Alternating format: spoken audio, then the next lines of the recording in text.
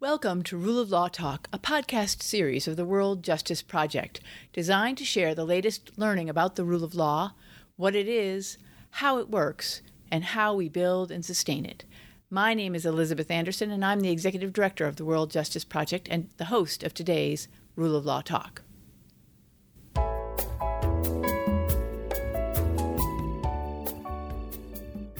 The topic for today's Rule of Law Talk is what makes a justice leader? Conversations with the Justice Leadership Group. The rule of law requires effective laws and institutions, to be sure. But it also requires leadership, that is, courageous acts of independence and integrity, sometimes at significant personal or professional cost. Inspiring and supporting this kind of justice leadership is a relatively new organization called the Justice Leadership Group. The group is an independent nonprofit organization founded in The Hague in the Netherlands in 2015 with support from the Dutch Ministry of Foreign Affairs and the Hague Institute for Innovation of Law, or HIL.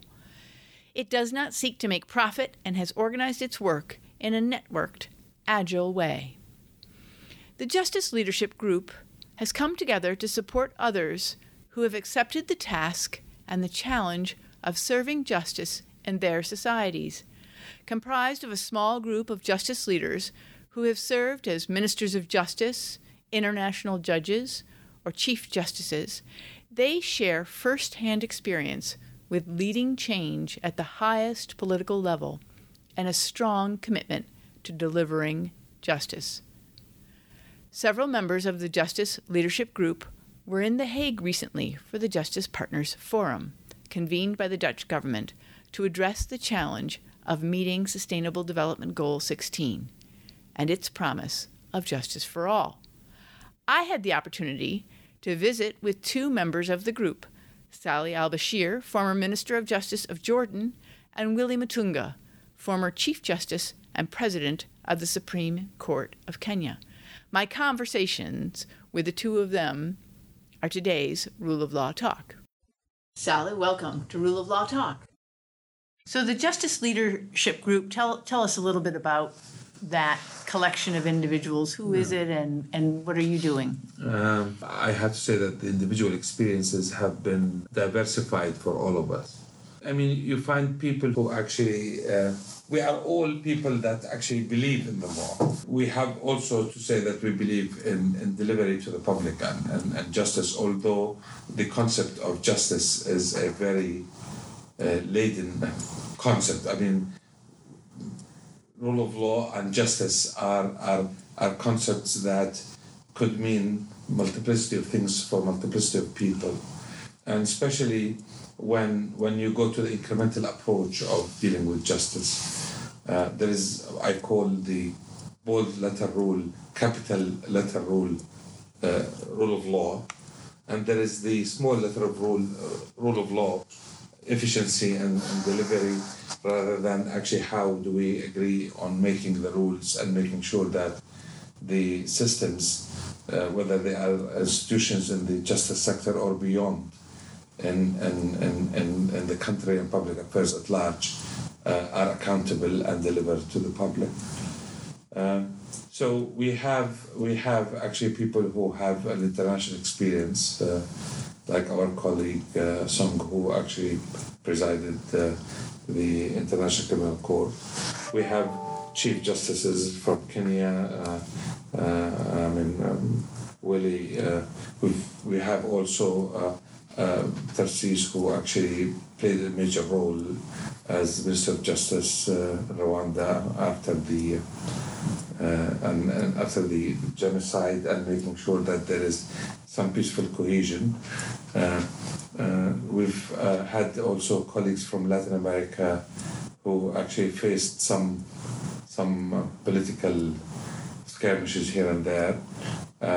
Talia, who actually done a brilliant job in the criminal justice system as the Attorney General, but then now she is working on human rights and international cooperation. But I actually had also an interesting experience in my country when I've had formalized the justice strategy as a facilitator, as Minister of Justice, with the judiciary in Jordan, who's a very capable judiciary, but also with the other side, which is the government, and making sure that rule of law as well as delivery is there. So we're a diversified group. I mean, unified by our interest in the subject, but also the need to make sure that the message gets out.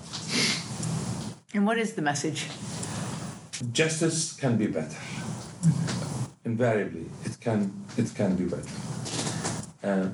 The message also, don't be afraid of trying. However, that process has to be inclusive. That process has to be vetted and talked about.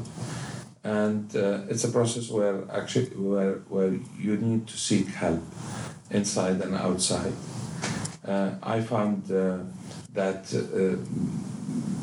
international institutions such as the organization that you are working in help a lot in actually focusing attention internationally and locally on certain elements that could be improved. Indicators is one area that help quite a bit in actually capturing the imagination of extra lawyer politicians, so extrajudicial politicians, to actually give more attention there.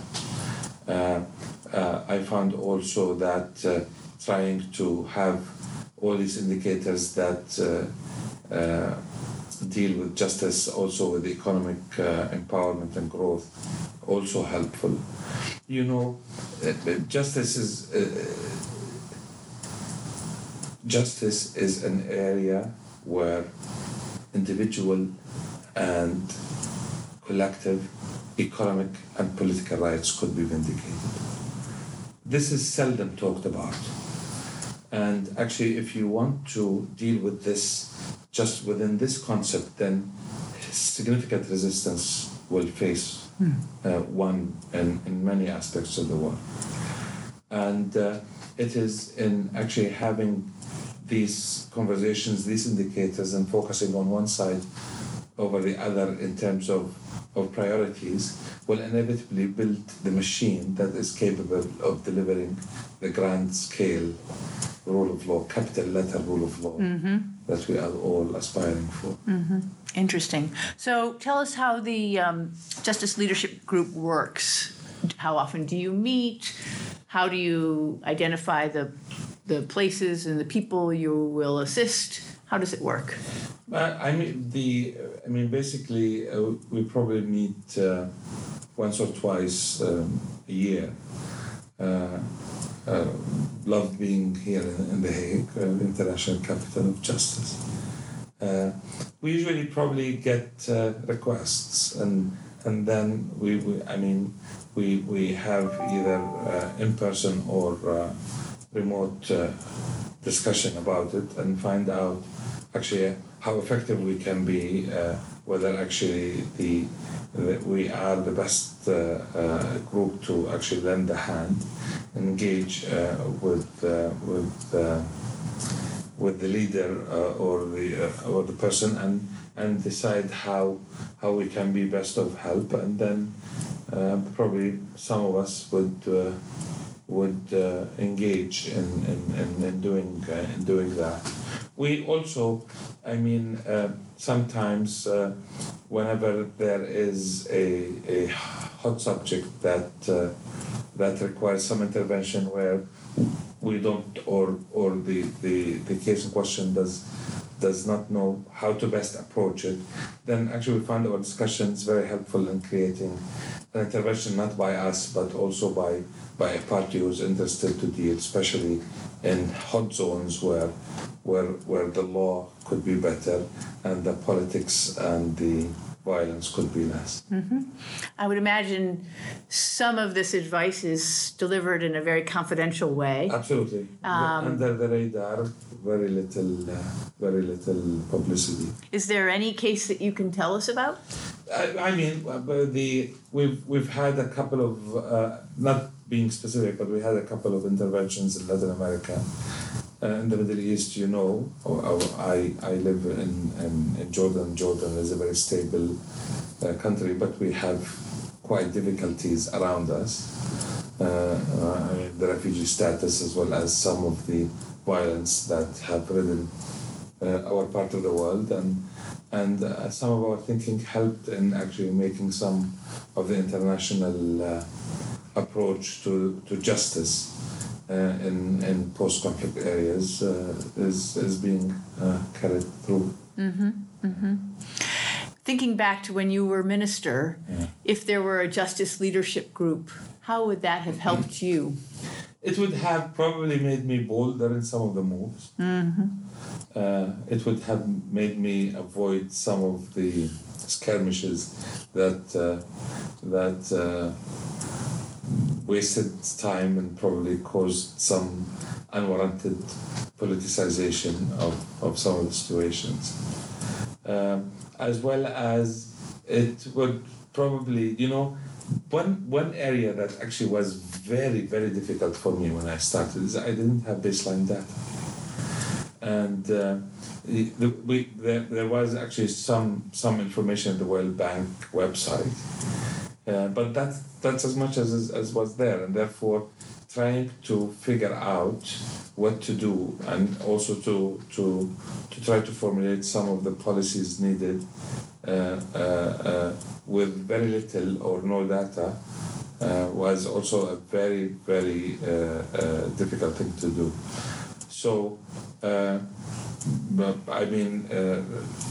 now things are slightly better, not slightly, actually a lot better in terms of data available, benchmarking possibilities. But then actually the stories that could be told by the different players, as well as the words of wisdom and what the do's and don'ts are essential. And justice is traditional institutions that are built on very rigid rules and laws.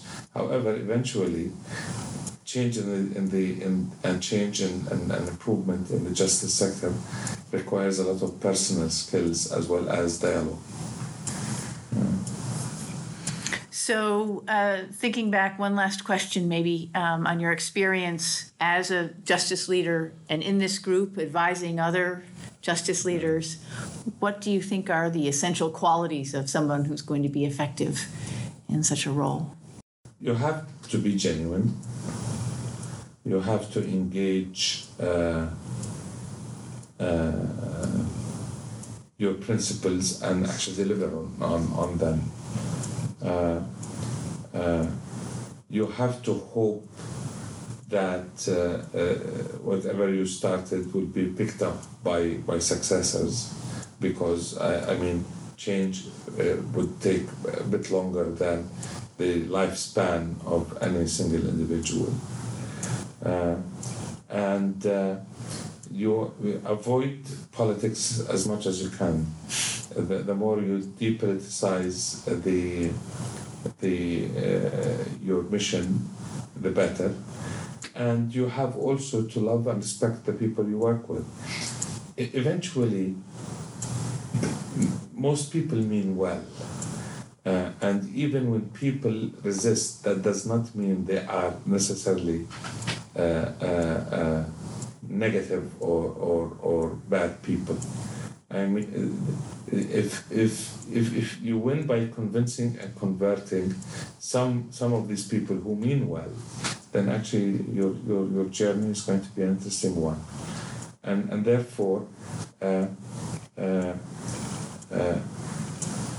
justice institutions want to deliver justice, and absent the real awful vices of total lack of independence or prevalent corruption, these people are hardworking and they want to deliver on a message, and therefore you have to love it, to love to work with these people, and things will happen.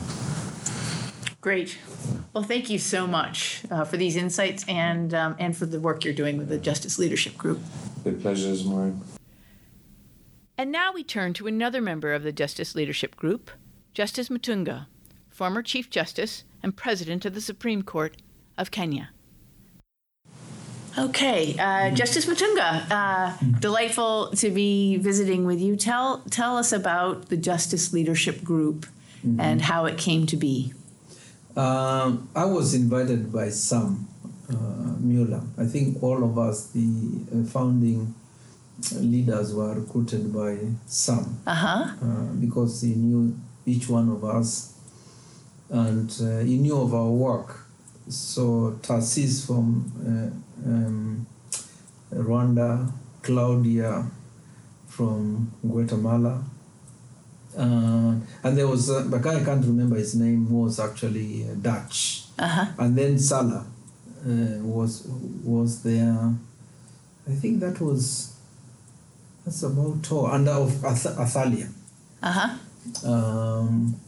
And so the idea of justice leaders was really modeled on the popular idea of elders. That was Robinson, Mandela, Desmond Tutu. A group of people who would be used to either defend certain causes or people who could intervene because of their status. So what's the need that it's serving? Well, basically, defending and protecting judicial independence.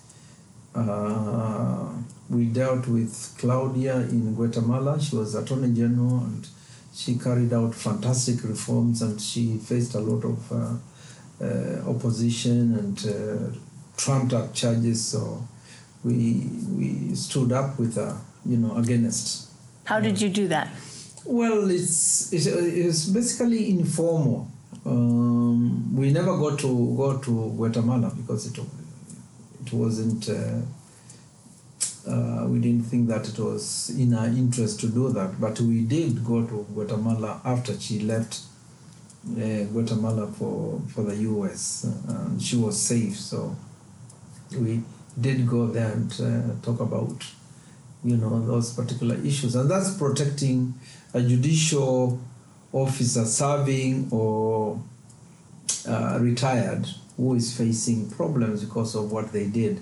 And invariably it's about reforms that they are carrying out. There are people who basically get into trouble because they are trying to fight corruption, because they are they're prosecuting people and the untouchables and so forth. So there was that bit that I thought was important. Then we got into innovating justice, technology and whatnot. And that was useful for me because we were carrying judicial transformation in Kenya then. And there was need, as I said earlier, of integrating traditional justice systems and the formal ones. And so Hill and the justice leaders were, great teachers for that. Even Hill did do a report on the justice needs in Kenya. And now, they're working in Uganda.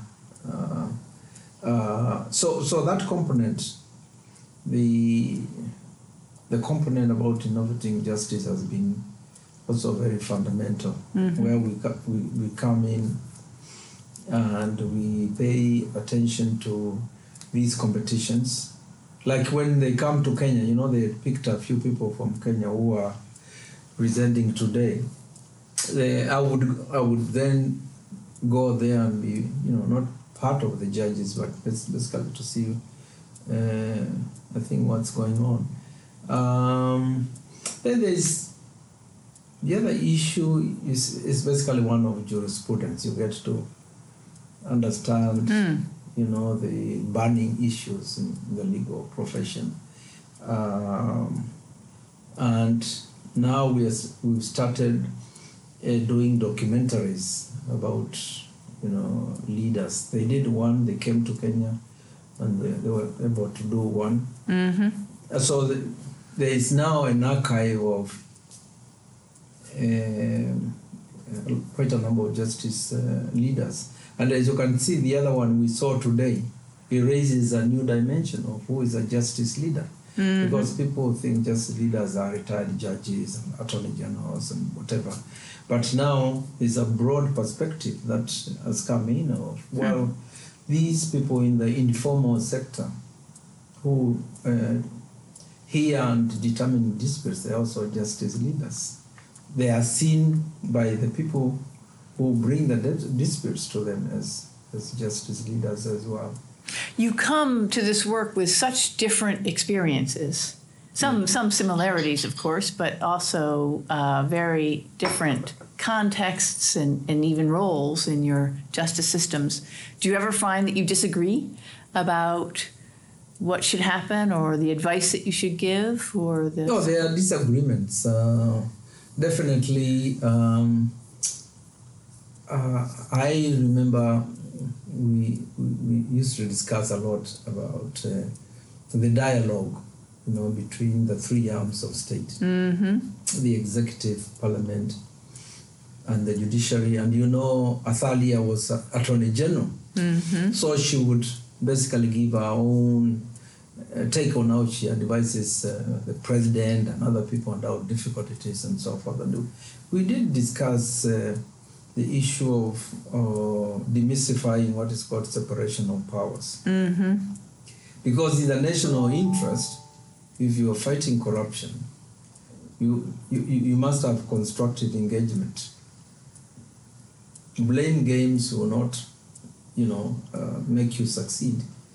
So I benefited a lot from talking to Athalia in initiating a dialogue in Kenya with the speaker and with the president around issues of corruption, around issues of what the judiciary does and what it doesn't do, which is an opportunity to avoid these divisions, because if you focusing on transforming a society, then both arms must work seamlessly and very effectively.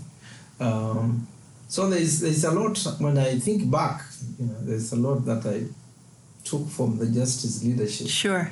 And used it. So it can be helpful to get the perspective from outside your own context, I would think. Yeah, and the protection that I felt I had in case, I got into trouble. Or the opportunity to ask them to come and mediate something. Because it's always useful when you have people from different countries and they're coming to speak to your president or to the speaker about an issue. And you know very well that they are not parochial, they are not interested in certain local interests. But they're just talking about some important issues or principle, such as justice. And I remember there was a dispute between the judiciary, executive, and parliament. And I told them that it would be very good if they come and mediate, because the case was in court. What happened is that parliament and the executive interfered with the Judicial Service Commission, which is the institution that recruits and disciplines judges. And the Judicial Service Commission fired the chief registrar of the judiciary.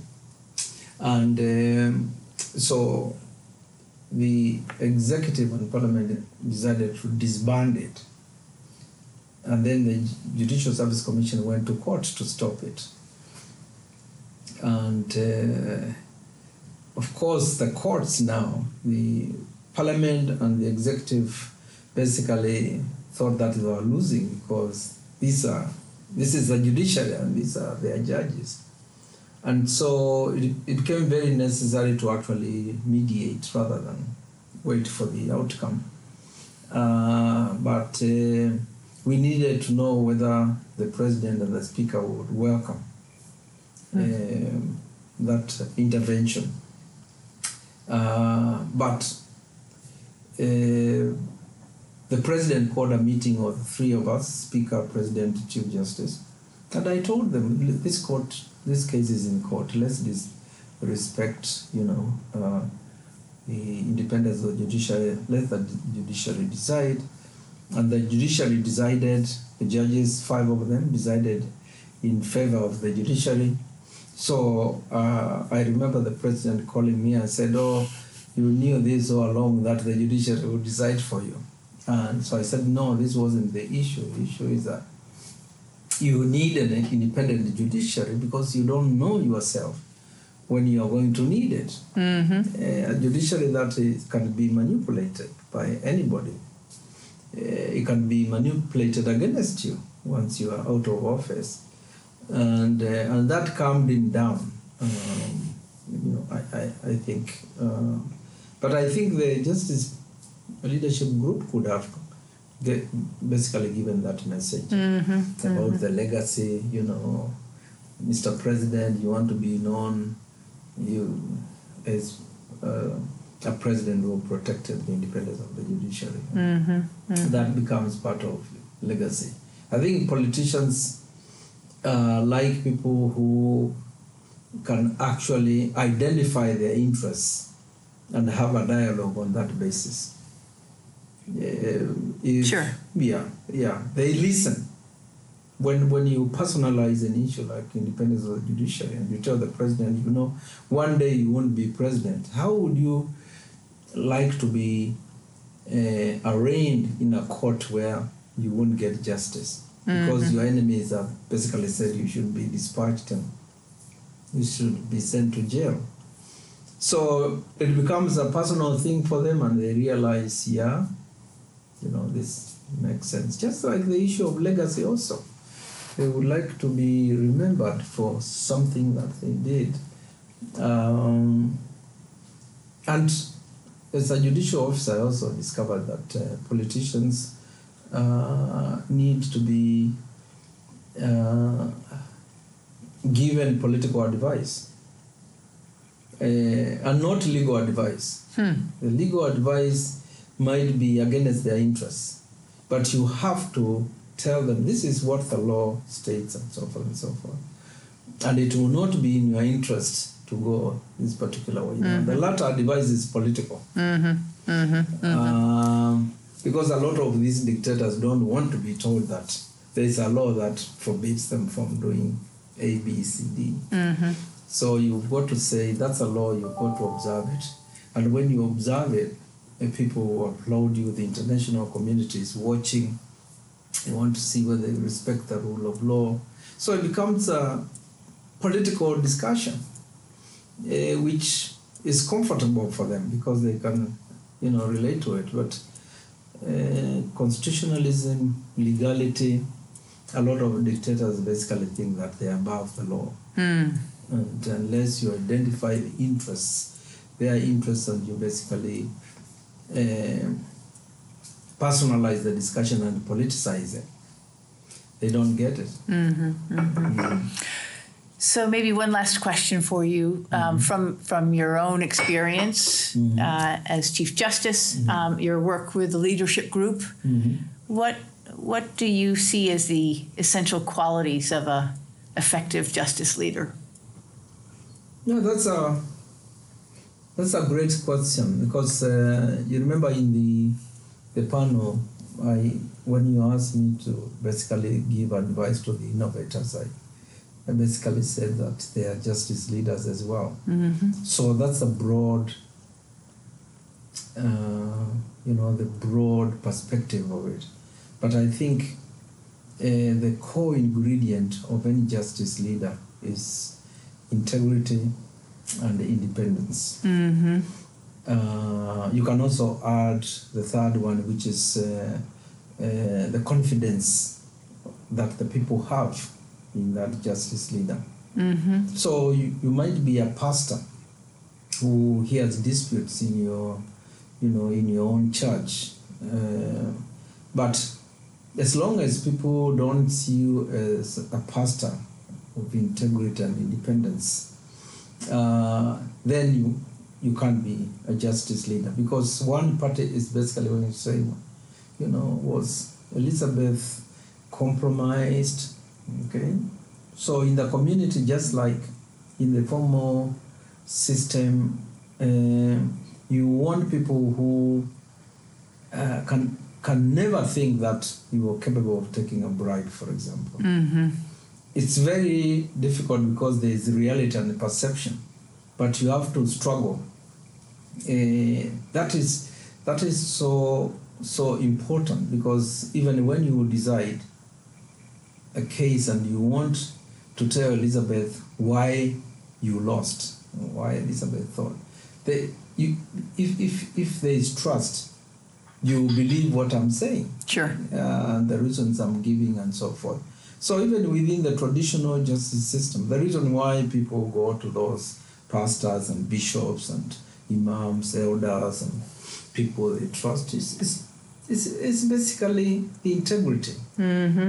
Integrity is so called that they are independent and they are humane, and they won't consider taking a bribe, and they will do what is that is right, whether it's the Solomonic wisdom that we get to know in the Bible. It was based on wisdom, but the judgment itself shows a lot of integrity and humanity. The kid wasn't killed,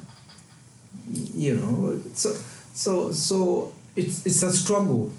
It's a struggle because in real life, judges face a lot of pressures, against their independence and integrity.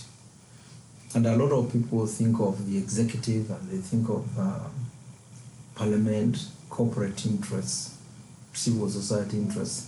But rarely do we think of our friends, family, our religion, our ethnic communities, because those are pressures as well. Sure. I've known judges who are incorruptible, but they are brought down by their spouses or their sons, or their friends who are basically saying, well, I can go and talk to my father about, this issue. And I don't know, whether that is happening. So as Chief Justice, I was very, very aware of, those pressures.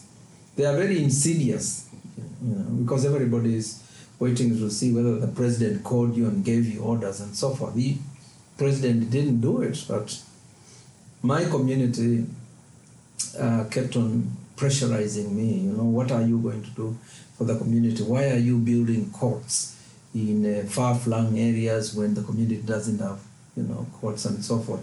The politics of the what is it called? The Americans call it pork barrel politics, is it?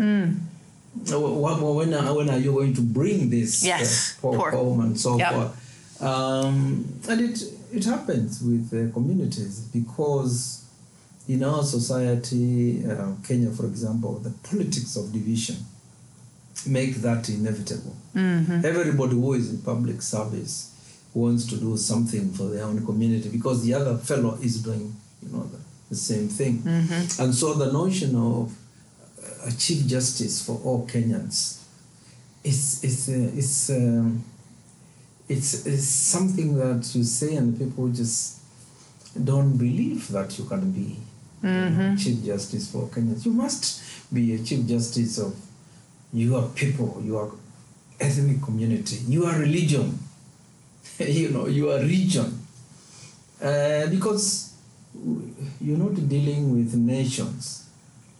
Okay, you're dealing with ethnic communities that are so divided, and that's the narrative from the politician is so divisive that you're operating within that, within that environment, which is which is very, very difficult. And the only way to deal with it is, I found, to be very open about it and avoid perceptions, because the perceptions are worse than the reality. Mm-hmm. If people perceive that you're corrupt or you're taking bribes, you're done. Yeah. But yeah, in a nutshell, integrity, independence, the confidence of the people you judge or the people who you come before you, they must have that. And I think in all societies there's always a struggle, even in the US. Of course. It's institutions become strong. They might be strong at some point, and then they become weak. A great example is India during Indira Gandhi. The judiciary supported the emergency laws, which were very draconian and anti-people. But later, the same Supreme Court became very innovative in decisions on human rights. That the right to life means also the right to livelihoods, and they did that. So that confidence from the people, seesaws, and the challenge is to make sure that it's consistent and continuous as much as possible. And it's not easy, because people tend to remember the decision that they thought was hopeless. Oh, yes. Yeah. That sticks in memory, doesn't it? Yeah. Well, yes, you're absolutely right. There are ebbs and flows in rule of law, but I think we are very fortunate to have the Justice Leaders Group to be maybe helping even that out over time in many places. So thank you for that work. Yeah, thank you. Thank you for listening to Rule of Law Talk today. I hope you enjoyed our conversation with two members of the Justice Leadership Group. To learn more about the group, you can visit their website at justiceleaders.org. And don't forget to subscribe to Rule of Law Talk for more insights on the rule of law, how we get it, and how we sustain it. Thank you.